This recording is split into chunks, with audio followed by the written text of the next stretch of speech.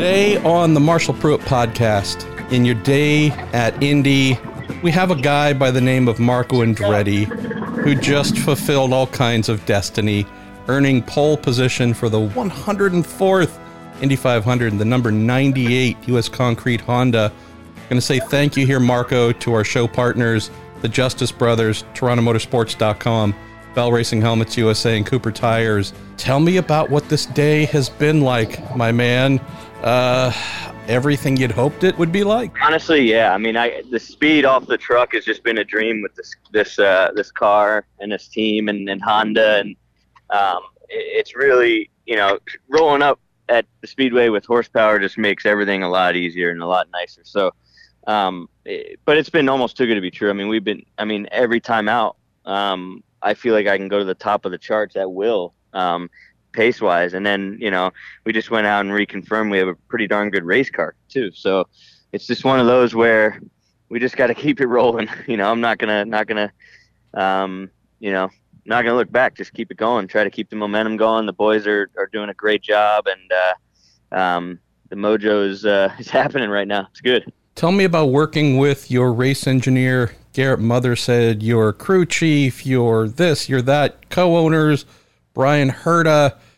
You talk mojo. Obviously, this year hasn't gotten off to the way that you wanted it to, but at least as I've seen it, Marco, there's never been a reason to doubt that the mojo and chemistry is there to produce stuff like this. Tell me about this team around you and how you're getting the most out of yourselves.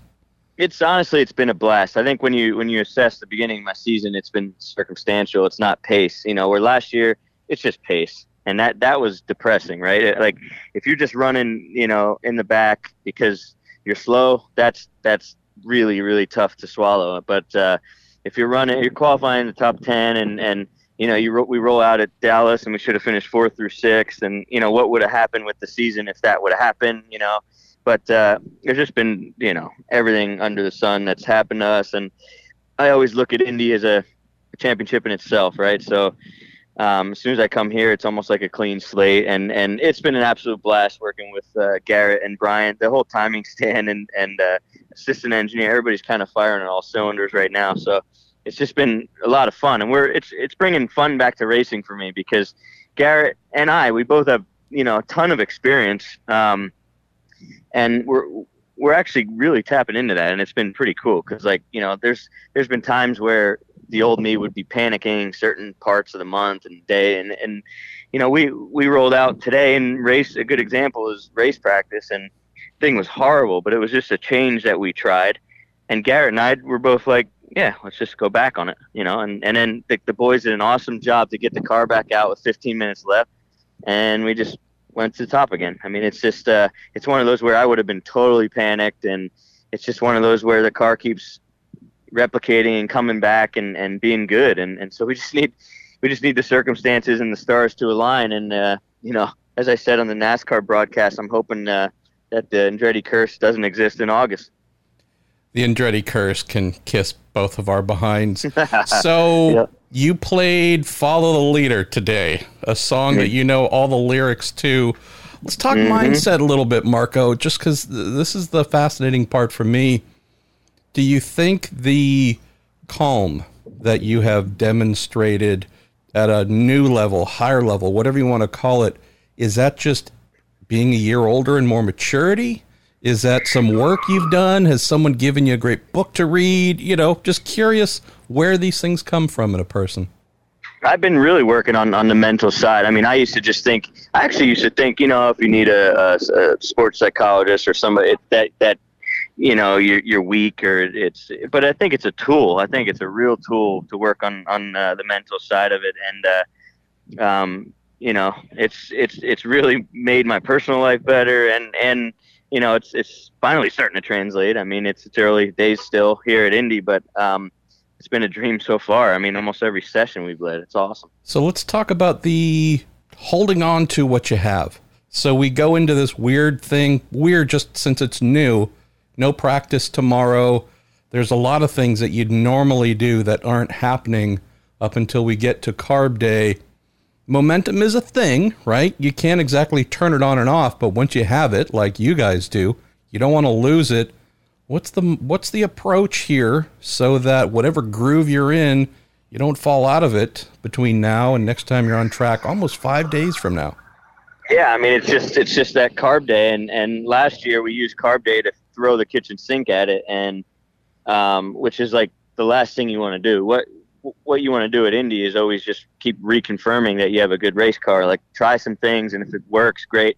If it doesn't, go back. Just keep going back to what's good, and it's been good every time we've gone back. So, I think we use carb day to just check some downforce, check the gears. I don't want to use it to change everything on the car like we did last year. I mean, it bit me really hard, and it was the most embarrassing race of my career last year. And that's what this place does to people, man. I mean, the highs and lows is it's unbelievable. So that's why it is what it is, and that's why it means what it means.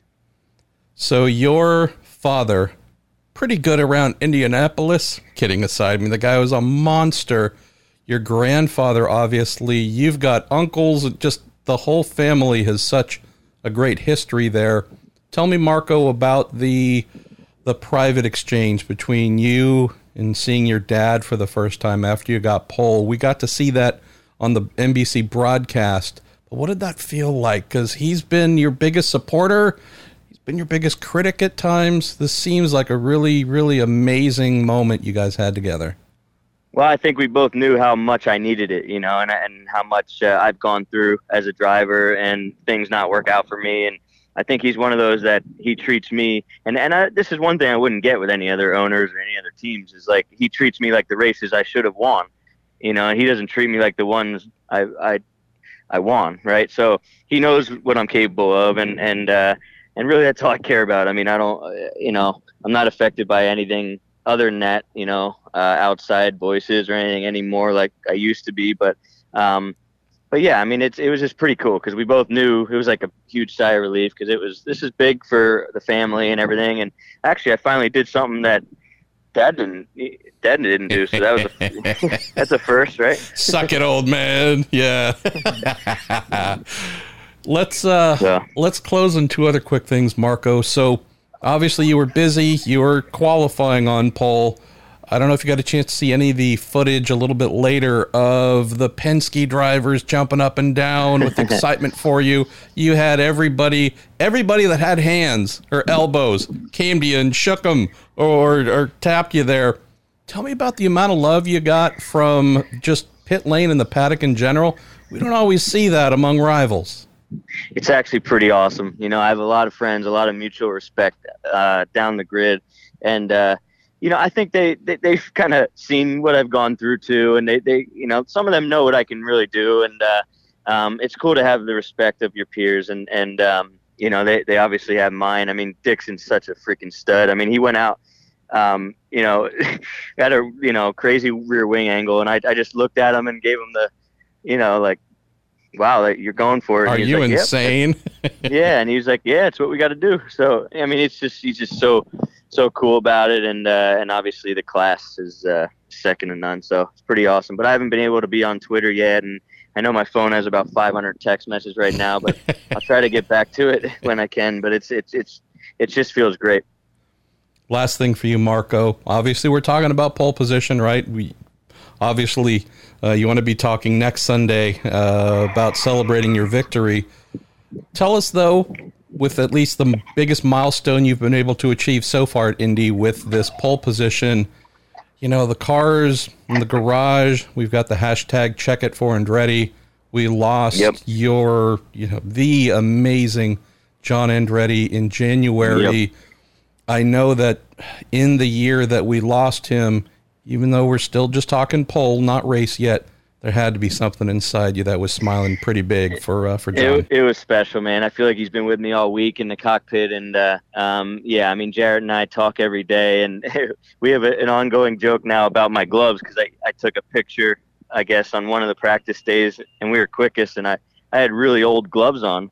And they were like almost brown, and he was making fun of me. I said, well, now I'm wearing those all through the week. And Jarrett requested that I give him the gloves after the event, so it's pretty cool. And but yeah, I'm always trying to keep up with what Jarrett's doing in his racing as well. And the family's a giant support system. It's pretty cool. We actually have a chat called the Crazy Andrettis. I think I named it. And I mean, there's like 24 crazy Italians in there. I mean, it's just nonstop. And when it's somebody's birthday, you know, thing goes off all day, and it's funny. Well, Marco, happy for you, brother. I need to know what your playlist is for the week. I might send over some songs for you to keep your head right where it needs to be. Please do.